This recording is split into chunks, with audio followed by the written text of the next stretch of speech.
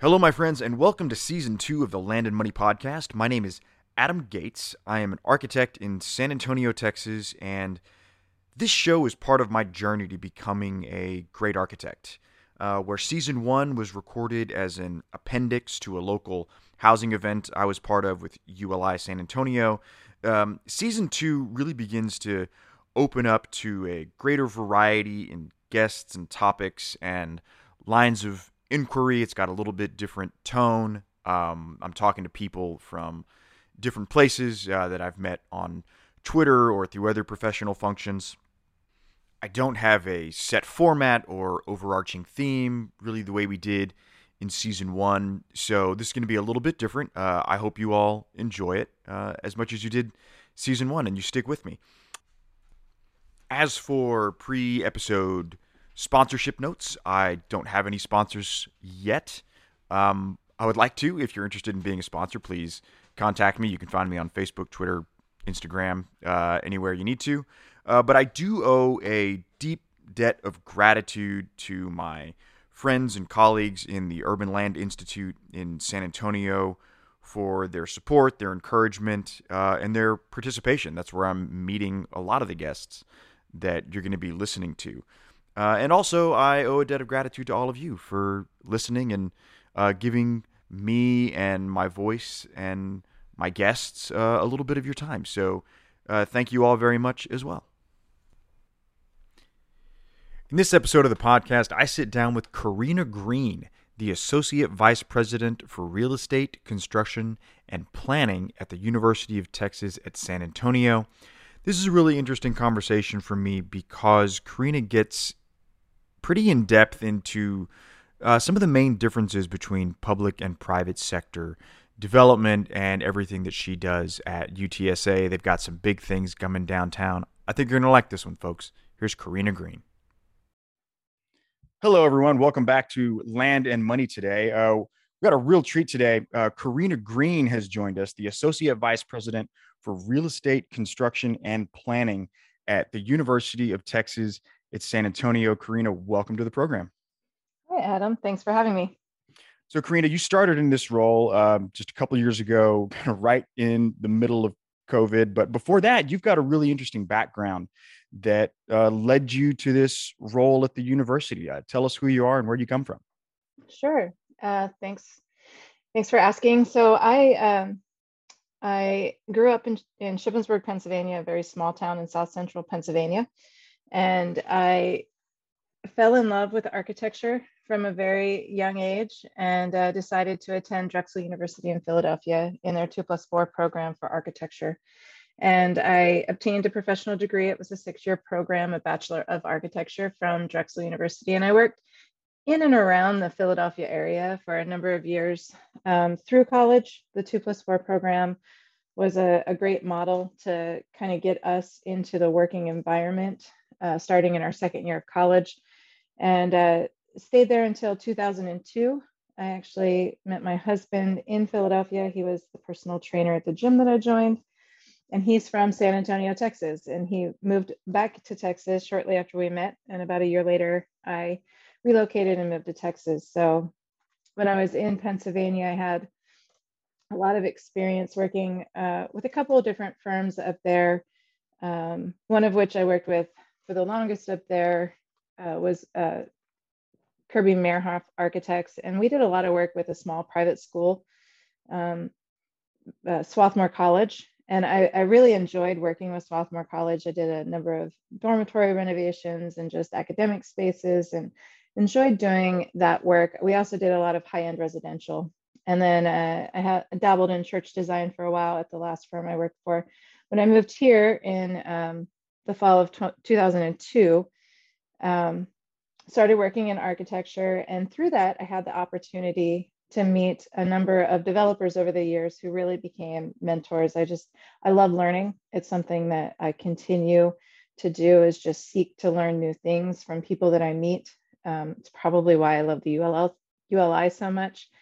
Drake Letty was a great mentor to me. He's a long-term developer here in San Antonio. Dwight Leave was also a developer. And Bob Drury actually was the one, he is one of the two brothers. He's passed away a number of years ago, but he owned a segment of Drury Hotels. And I worked in their architecture department, but Bob would come in and he'd sit down and he'd say, "So what are you working on?" And I'd tell him which project I was working on. I was young. I was probably my late 20s, early 30s. And he'd say, "So how much are you going to spend on that renovation?" And I'd tell him, and he'd say, "What's our return on that investment?" I'd say, "Well, I don't know, Bob. That's a different department." And that always got him triggered. So he started working with me on how to do pro formas and how to look at the investment that we would get back out of it. He was a interesting teacher. So that's kind of ultimately how I ended up getting into the development side of things. I made the ultimate leap when I was working with Powers Brown Architecture. I had opened their San Antonio office, and I had one client that I had been working with, and he became ill, and I was asked to join. His son came in to sort of unwind the partnerships and rebuild the company, and I had been working with this gentleman for a number of years, and so I guess I was a trusted partner, and that really kind of catapulted me into just fully focusing on the development side and out of the design side. So I guess that's kind of the background there. Interesting. I love your emphasis on relationships. You know, great example with ULI. Obviously, you and I, that's how you and I met. And you mentioned in a different conversation how that really has kind of shaped your career and put you where you are now. So, after working on the architecture side, you actually transitioned to working for pretty large scale local developer, if I remember right. And you were involved a little bit in the Hemisphere project downtown. I was, yeah. So I left um, the company that I was with, Presidian Hotels, and joined Zachary Corporation, which one of their arms is Zachary Hospitality. And I was able to work with one of my most favorite mentors ever, Renee Garcia. And Renee and I worked on the development team when I started at Zachary.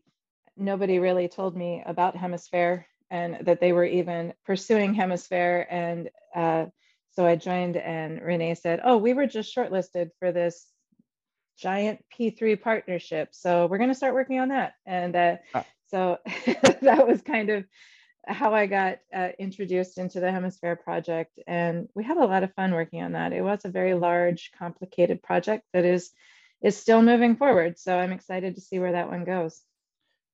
That's cool. And so a bit of time on the design side, some really focused time on the private side of a very large, very well-funded, historic, long-term P3 project in Hemisphere. And after a little while, how did that get you into the public side? How did that turn into your job at the university? I think really it was more around looking for new opportunities, and we had some transition at Zachary, and the pandemic was, on our heels, and there was an opportunity. I had the opportunity to meet Veronica Salazar, the CFO and Senior Vice President for Business Affairs, through a mutual connection. And actually, Randy Smith gave me a call and said, "Hey, I think you should meet Veronica." And so Veronica and I had coffee, and we just really hit it off. And she said, "Okay, so we can meet next week and you can tell me how you're going to come work for me." And I said, "Oh, yeah, time out. I'm not ready to really transition yet." And she said, "No, I really need you on my team over here." And, ultimately, to be honest, when I was working on Hemisphere, I just fell more and more in love with our urban core, and really got connected through the ULI, as we mentioned, with a number of people here in San Antonio that I admire, and just really realized that San Antonio has so many passionate people that just want to pour into it. And we're unique from other cities. As I travel with the ULI to different cities, and I'm involved in the placemaking national council, product council, and just talking to some of my colleagues in other ULI chapters, we really have a unique sort of way that we approach development in San Antonio compared to some other cities. We do need to bring and attract outside money and outside developers, but there's so many people that want to partner in the city that live here and love the culture and the history and the experience and want to see it grow, that when Dr. Amy came to UTSA, UTSA was, from my perspective, this quiet university just kind of doing their thing that, again, from my perspective, wasn't really engaging much with the community necessarily. And they were chugging along, they were growing. Now that I'm in-house and can look at our historical statistics, they were definitely growing, but the focus hadn't really been on downtown and really partnering to how can the university impact the growth and sustainability of San Antonio. And when Dr. Amy was brought in 2017, he kind of collided with our downtown and said, I'm excited about what I can do and where I can, plug UTSA into the growth of downtown. And so I started kind of paying attention. And actually, I remember in my conversation with Randy Smith, I think I told him, working for the public sector wasn't really something I wanted to do in my career. I thought maybe, I'll come work for Weston and you can just let me volunteer my time. And he laughed and said, no, you need to go work for the university. And and he said, it'll be fun. We can work together. We can just, build out downtown and change the way that downtown looks together. And so we're trying to do that now. And really, that's why I transitioned to UTSA. And when I spoke with David when I was leaving, he was super excited. He said, I'm going to be sad to see you go for us. He said, but I think you'd be great in this role. And I'm excited about where this might take you and what it means for San Antonio. So he was super supportive of it, and just saw him a couple weeks ago at the groundbreaking and had a nice interaction with them. And so I'm excited to see where they go with Hemisphere. I'm excited to see where UTSA goes with all of our downtown development and everything we're doing out on main campus too, just supporting where Dr. Amy wants to take our university. That's awesome. You really have gotten in at an exciting time, and I'm going to fill in some gaps for the audience as I understand it. And you can correct anything or add anything that I might leave out. Dr. Amy is Taylor Amy, who is the current president of UTSA. I forget how long he's been there. It hasn't been all that long, 5 or 6 years, I believe. Yeah. And he joined in 2017. Got it. So, when he took over, he was loud and clear about his ambitions for elevating UTSA to just a higher level, more high functioning institution. As of, I think, this past week or so, UTSA is now a tier 1 research institute, which is a giant achievement for a university. So, as soon as you mentioned San Antonio having lots of individuals who are really ambitious and really want to see the city succeed on all fronts, Taylor Amy came to mind immediately because he's been a spearhead of all of this. Absolutely.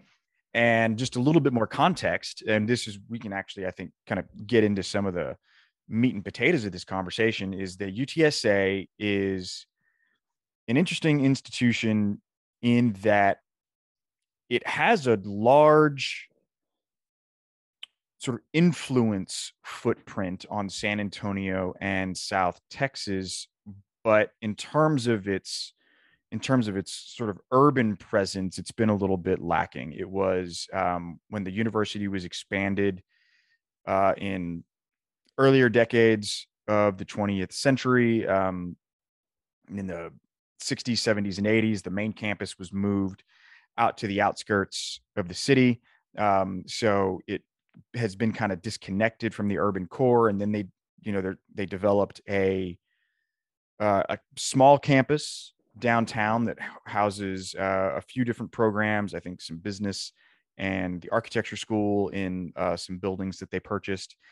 And now, when Dr. Amy came in, he really decided that UTSA needed a larger downtown presence, that it needed to integrate itself with downtown San Antonio and emulate some of the larger, more urban universities that have done similar things. UTSA commissioned a master plan to be done to guide this expansion. Some of the work has already started, and now you're in charge of making all of that happen. There's a team of us. It's not just me, but yes. Sure, sure. So I guess my first sort of just general curiosity is, having gone from public or from private to public, what are the biggest differences? What are the, especially in terms of, and maybe even start with, return on investment? That's a very different conversation. And I think a lot of the structure and cash flow and organization beneath that is affected by this idea that you're measuring return on investment at a university much differently than you do in the private sector. That's correct. Yeah. And that was a big thing, to take a step back and talk about how our projects are funded, I think really rolls into the return on investment too. And the difference in it was just kind of learning our funding sources and our strategy. And ultimately, at the end of the day, we're a nonprofit, we're a not-for-profit. Our measure of success, our return on our investment, is our student success. And so we will have models where they may be revenue generating. We may do a land lease that would provide revenue.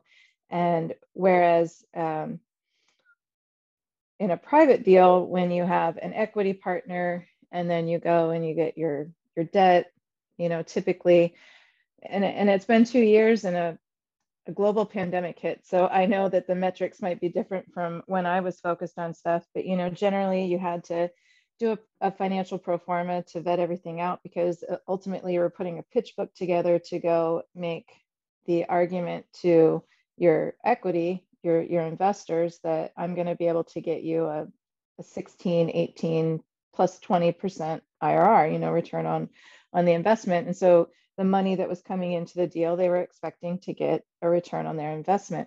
And then your debt, your bank wasn't going to give you 100% of it. They were going to give you 60, 70, maybe 80, depending on the time period that you were trying to fund something. And they also had a debt service coverage ratio. And so you had to factor all of those things in, and then your exit cap rates. I don't necessarily have to study those things. We will study those things specific to our housing, if you will, just to make sure that we can cover our debt service. And the way that works is the UT system actually will provide revenue financing for those types of auxiliary projects, so housing. And then all of the housing goes into one bucket as we pay back the debt that we use to build those, but it's all internally funded through UT system. And so I don't necessarily have to show a return. I just need to be able to pay back my loan, right? And so, Sure. So when I look at a revenue generating from that capacity, and then if I look at, we're working on a few public-private type partnerships where we'll probably do them through land lease mechanisms and get mixed-use development. Some of them may fully support some of our student experience. We have a project on main campus called Roadrunner Village that will have some housing, it will have some academic space, but it'll also be a mixed-use development, hopefully with some retail and different things that are in there. And that's really to also create a student experience. But any revenue that we might make off of a ground lease will be poured back into the university that will go into expanding our built environment and creating programs for student success. So at the end of the day, everything that we're doing is just modeled on the pillars of what our president is trying to do, which is student success and becoming a great research institution. And so that's really our main measure of success. So that leads me to a question about time. You mentioned the time element of a more traditional private loan structure, which affects what most people can and will build, because it needs to get paid off in a certain amount of time. Uh, as an institution such as you are, you've got a completely different outlook and attitude about time. At least I would think you would, um, because there's no question that, especially with particular types of facilities, there's no question that you are going to continue owning these buildings and properties and facilities in perpetuity. So, does that allow you to either maybe spend more money or spend money differently so that the experience that you're trying to create can endure for a longer period of time? I mean, take the difference between a 5-year building and a 100-year building. I think a university has more interest in a 100-year building than a typical developer would.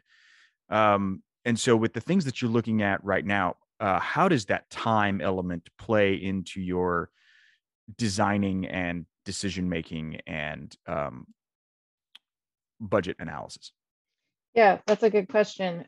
We do. So our standards, we have state regulated standards that come from UT System, and then we have internal standards. And so we do have to take all of our projects. When you're looking at a major capital project, anything 10 million and over is required to go to our Board of Regents for approval.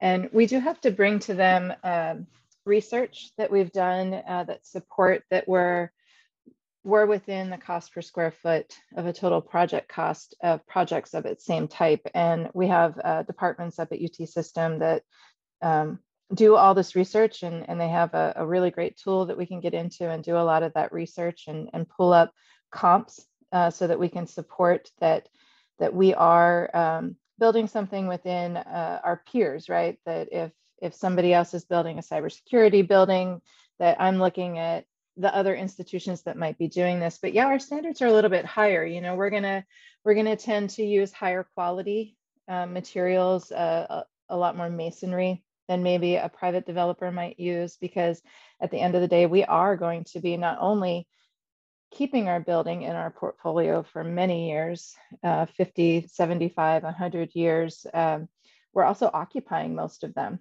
And so our standards are going to be a little bit higher. As far as time, I've been at the university 2 years, and I think the speed to get to market can vary. Our processes on the front end can slow us down a little bit, just trying to put our financing together and do our planning. Hiring everyone has to go through a competitive process. And so that's been something that I've been learning over the past 2 years. There are all of the processes that we need to go through to comply with that competitive regulated process. But we also are a state entity. And so we don't have to go through city permitting. Now, I have a department under my overview that's plan review and inspections. And so we have inspectors on site that are not just looking for code compliance, but they're also inspecting for quality control. And so that process can be something that some of the private industry contractors need to get used to. But we've been adjusting how we've been looking at supporting that internally to try to make sure that it's all communicated up front. And the key really is just communication. This is when our inspector wants to see everything. It's going to look a little different than maybe when the city inspectors come in and look at stuff, because we are looking at quality control and, of course, safety, right? And so it can vary. Honestly, the project downtown, from the time we procured our design build team to the time we're going to deliver it and move into it, is the fastest I've ever seen a project go.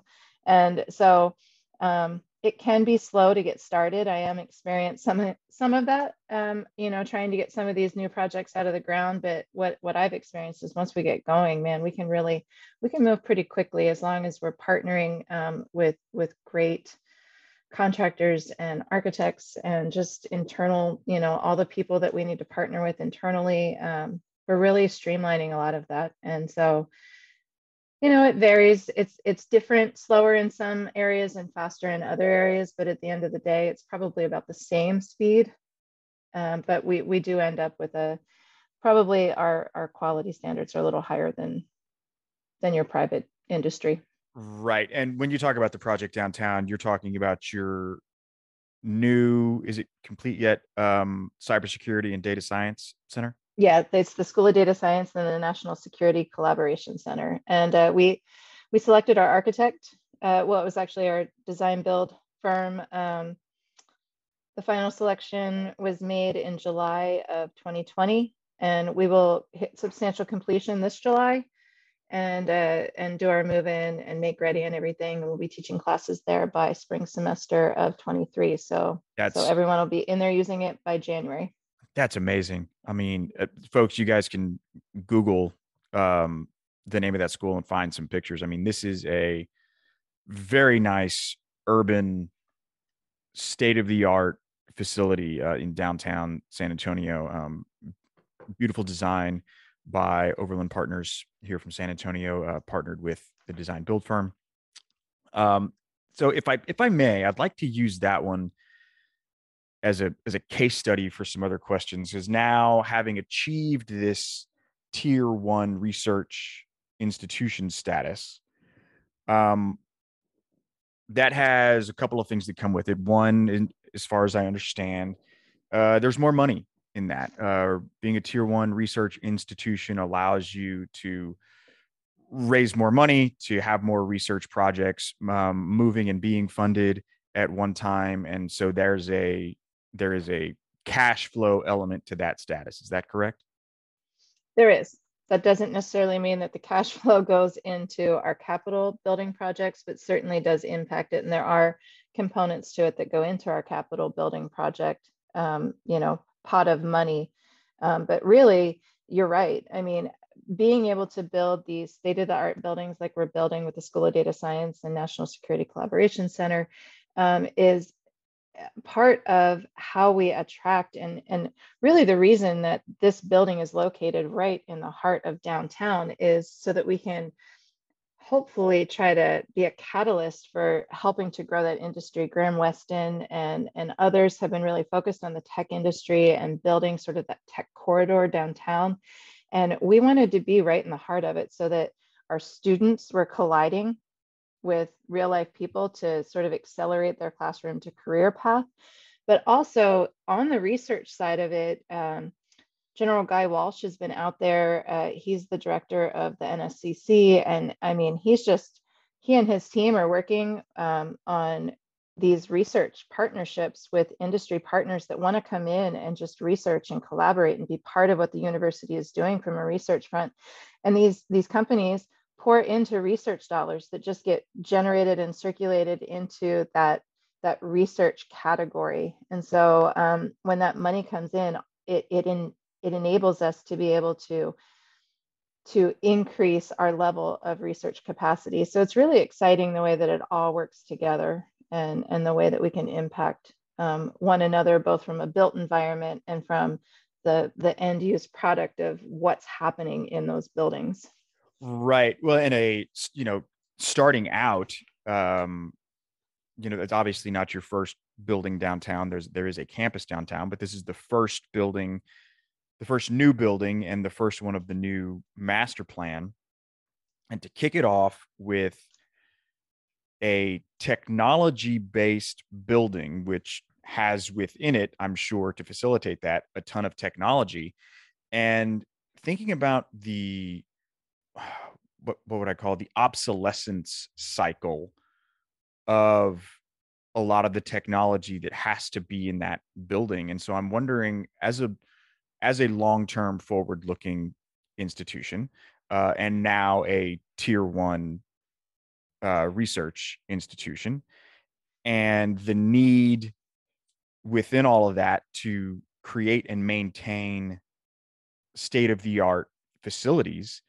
Um, when does state of the art change? And do you have to look forward and be ready to make significant upgrades to your brand new, beautiful building in, 5 years, 10 years, just in order to stay competitive in the environment that you're operating in?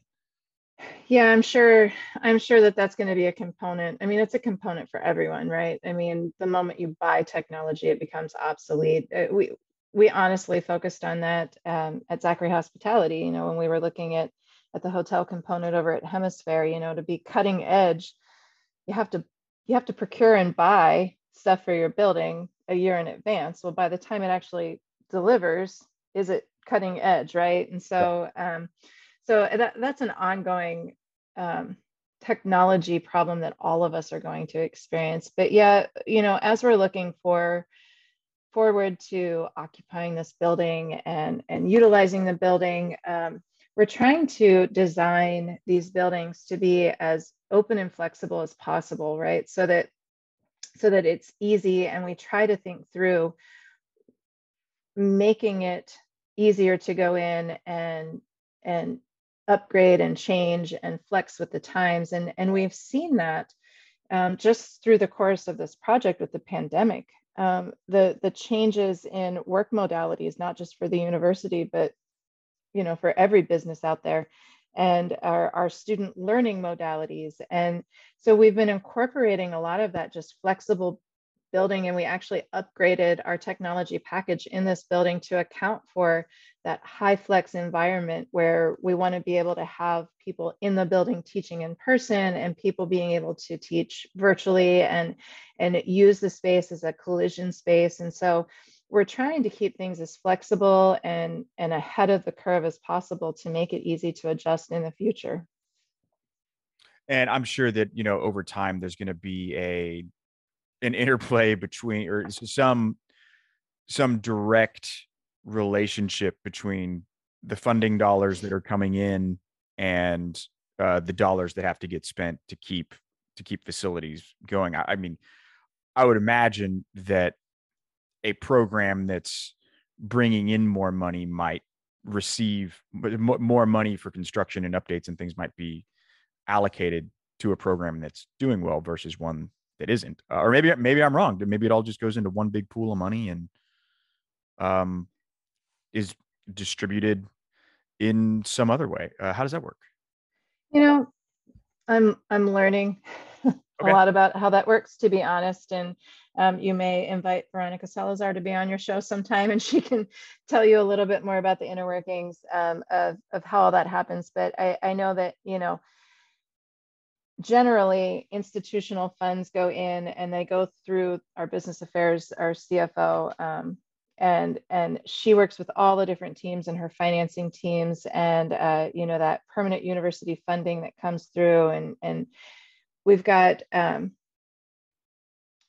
funding that is for the academic side, and then we've got auxiliary funding. And so auxiliary can be revenue generating that gets poured back into supporting some of the maintenance. So for instance, we're going to have a cafe in this building, and the money generated from that will just be pulled in to maintain the space basically on a long-term basis. So there are different types, there are different colors of money. And Yeah, it good way to put it. and it depends on what color it is where you can spend it. Yeah. And so that's all regulated all the way up to the state of Texas.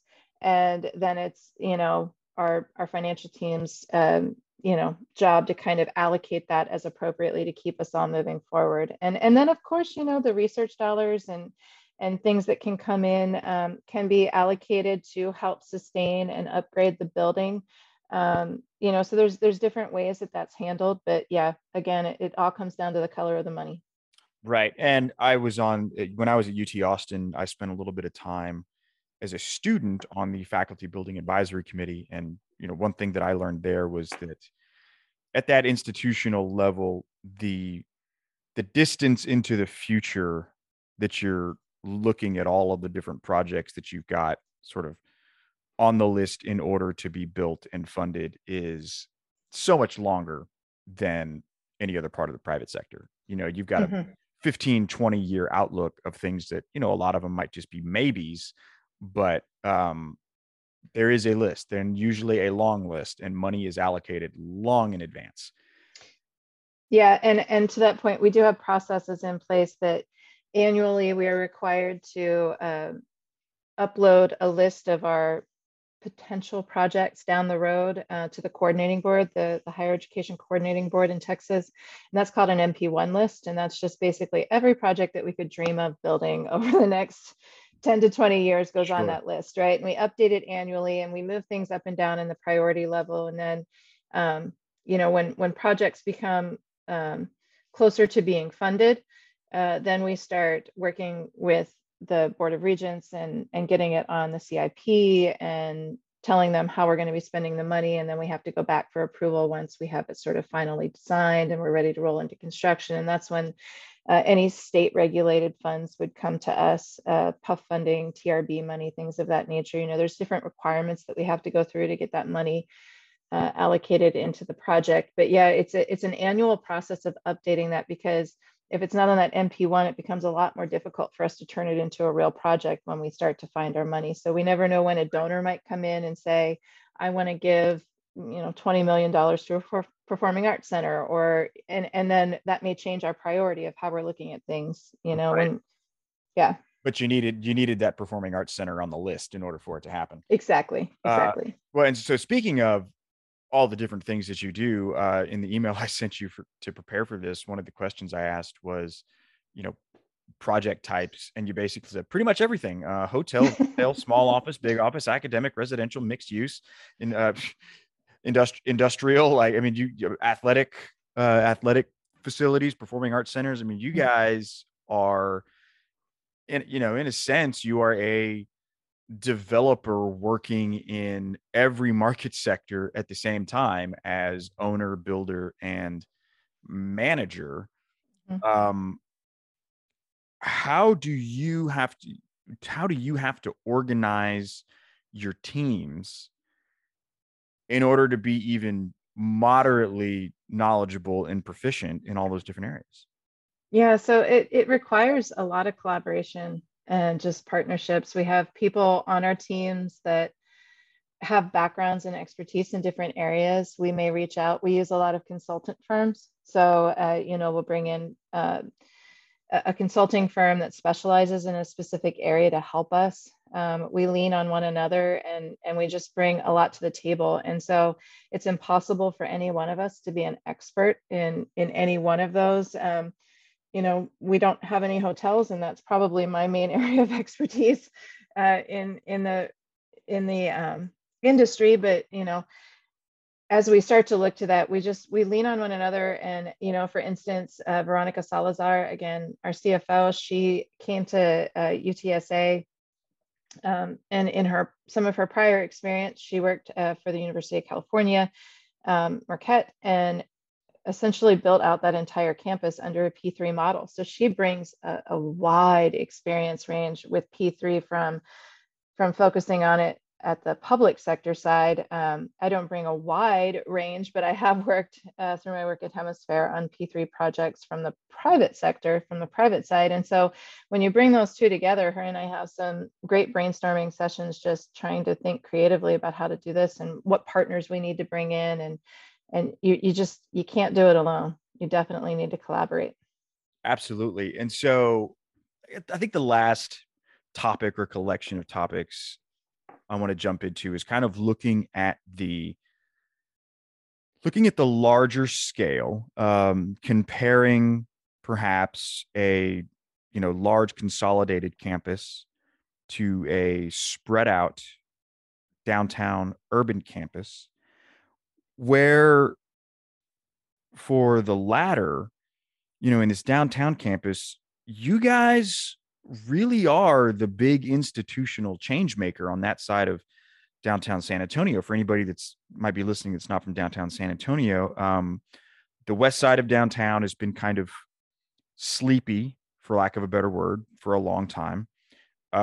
We've got a bunch of initiatives and major development players who are actively trying to change that. We've got a big linear park project called San Pedro Creek. We've got UTSA downtown.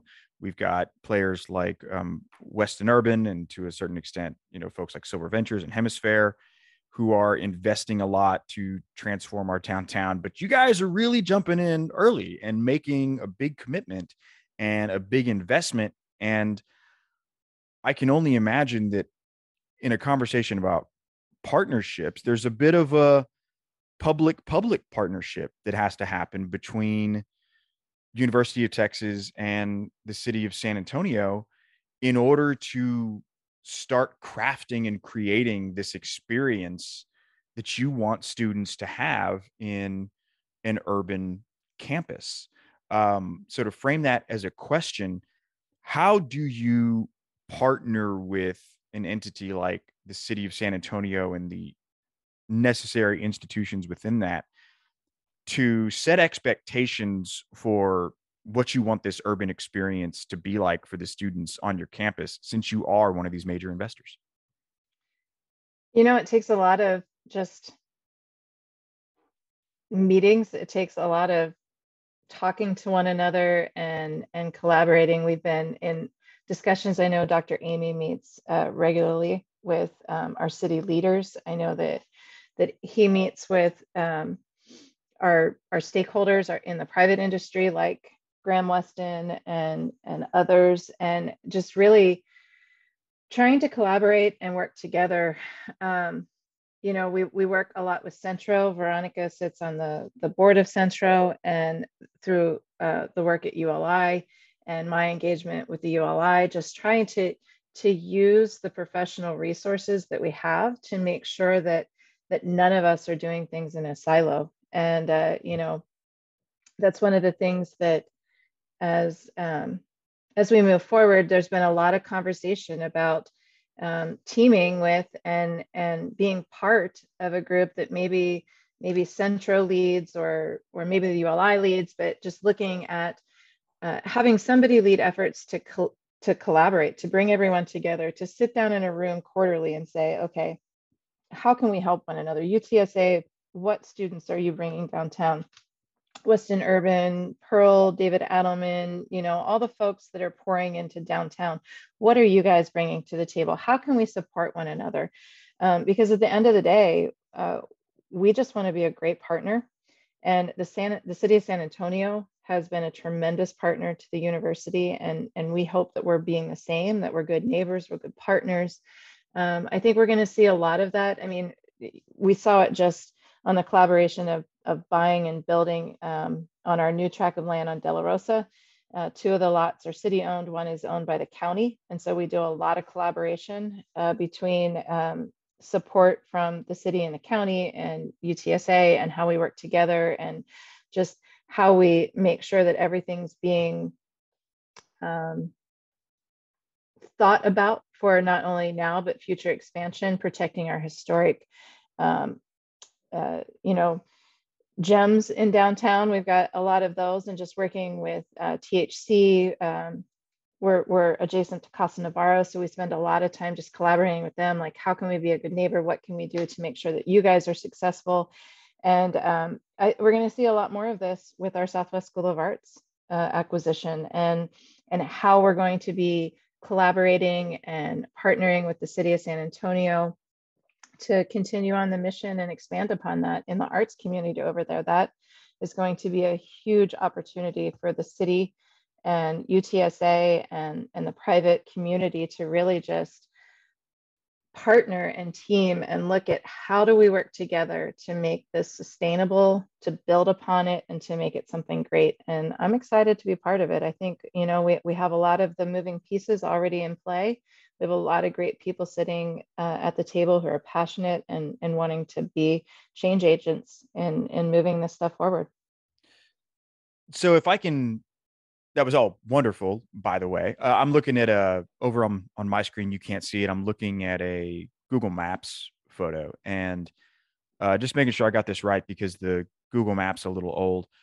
You are on the site where the jail used to be, right? Right on San Pedro Creek, De La Rosa. We will be. We're across the creek. The School of Data Science is Yeah. actually on the property across the creek from where the old jail was. Okay, so it's east. What I know they tore down the old jail. Do you know what's Mhm. going there?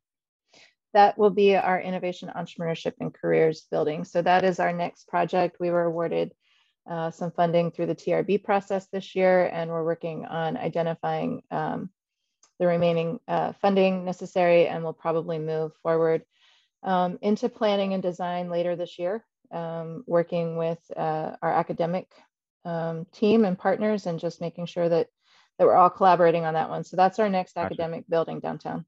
Excellent. And so, if I may, I'd like to drill down into one particular topic, which is the pedestrian experience downtown, which you are now a big both stockholder and stakeholder in. Um, and for again, for anybody who doesn't know, this we got this big San Pedro Creek project, and so kind of in one spot, and and in the stretch of road just between your new data science center and the main campus, you've got 2 or 3 blocks of urban street. You've got the San Pedro Creek, which would be City of San Antonio partnership. You've got the San Pedro Creek pedestrian experience, which is a partnership with Bexar County, or a relationship with Bexar County. Um, you've got TxDOT, where you have to cross under I-10 to get to the main campus.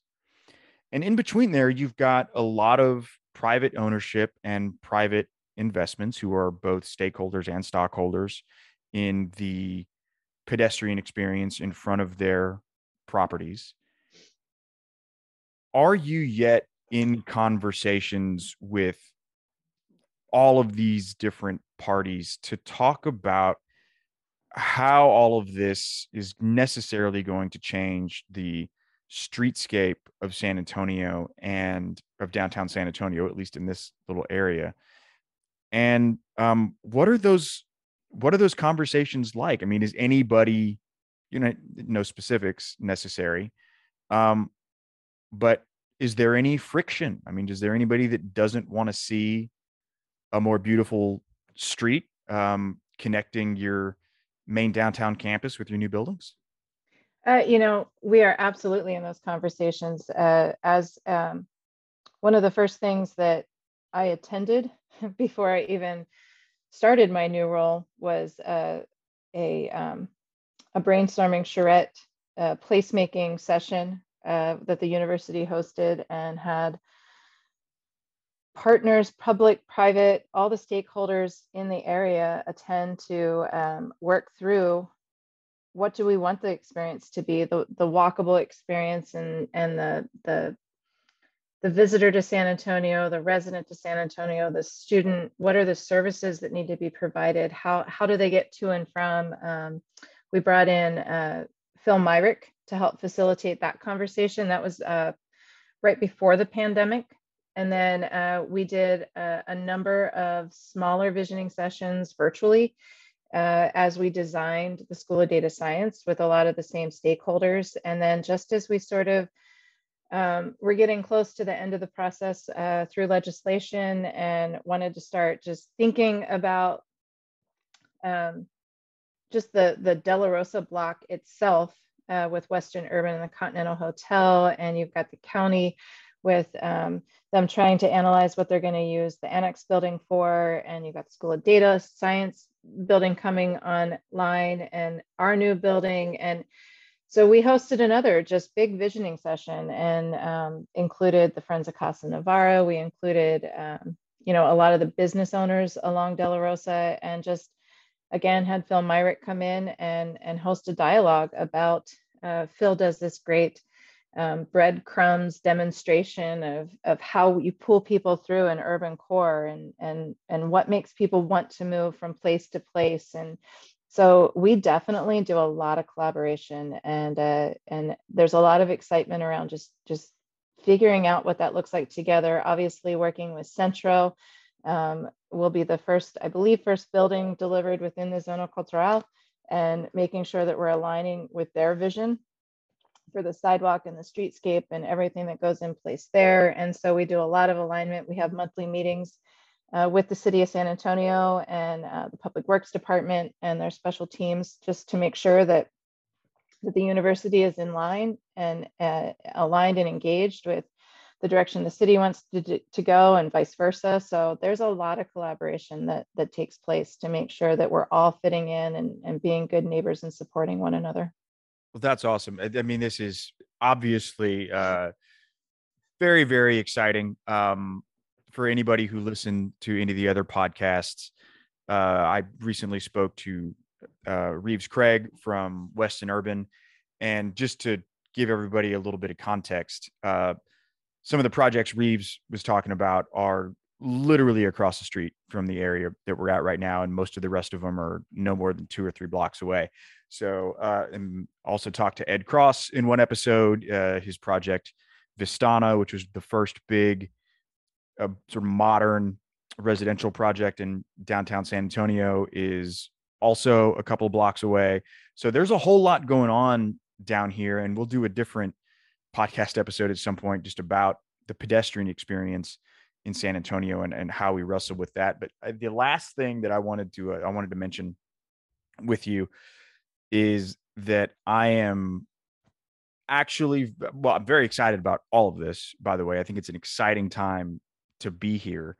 And I'm also oddly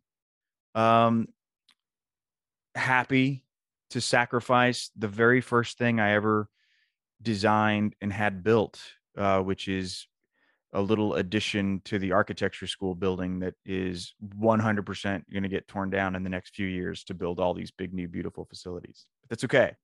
I'm willing to let it happen. We've made no plans with the Monterey building right now.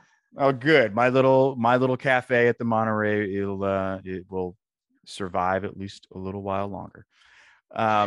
Well, Karina, thank you for your time today so much. It's been great having you on the show. I always give guests an opportunity for a call to action. So is there anything at all that you would like to have the audience do or see or find or learn following this episode today? I think my call to action is just to make sure that if you're involved, if you're not getting downtown, get downtown, familiarize yourself with all the exciting things that our city has to offer. But I'm pretty sure Reeves offered that up as his call to action. So my main one is just, if it hasn't come across, just collaborate, do stuff in partnership with one another, get together and work together, because that's the way that we're going to impact San Antonio, is when we're all working together towards a unified front. So I guess that would be my main call to action. Amen. Thank you, Karina. Thank you, Adam. Thanks for having me. Yes, ma'am. That's all we've got for today's show, everybody. Thank you again for joining me. And if you haven't found me already, look me up on Facebook. You can find the show on Facebook. I'm on Instagram, Twitter. Not on TikTok yet. Maybe someday. Find me, join the conversation, and let me know if there's anything that you would like to hear that you haven't heard already. Thanks a lot, everybody. Bye-bye.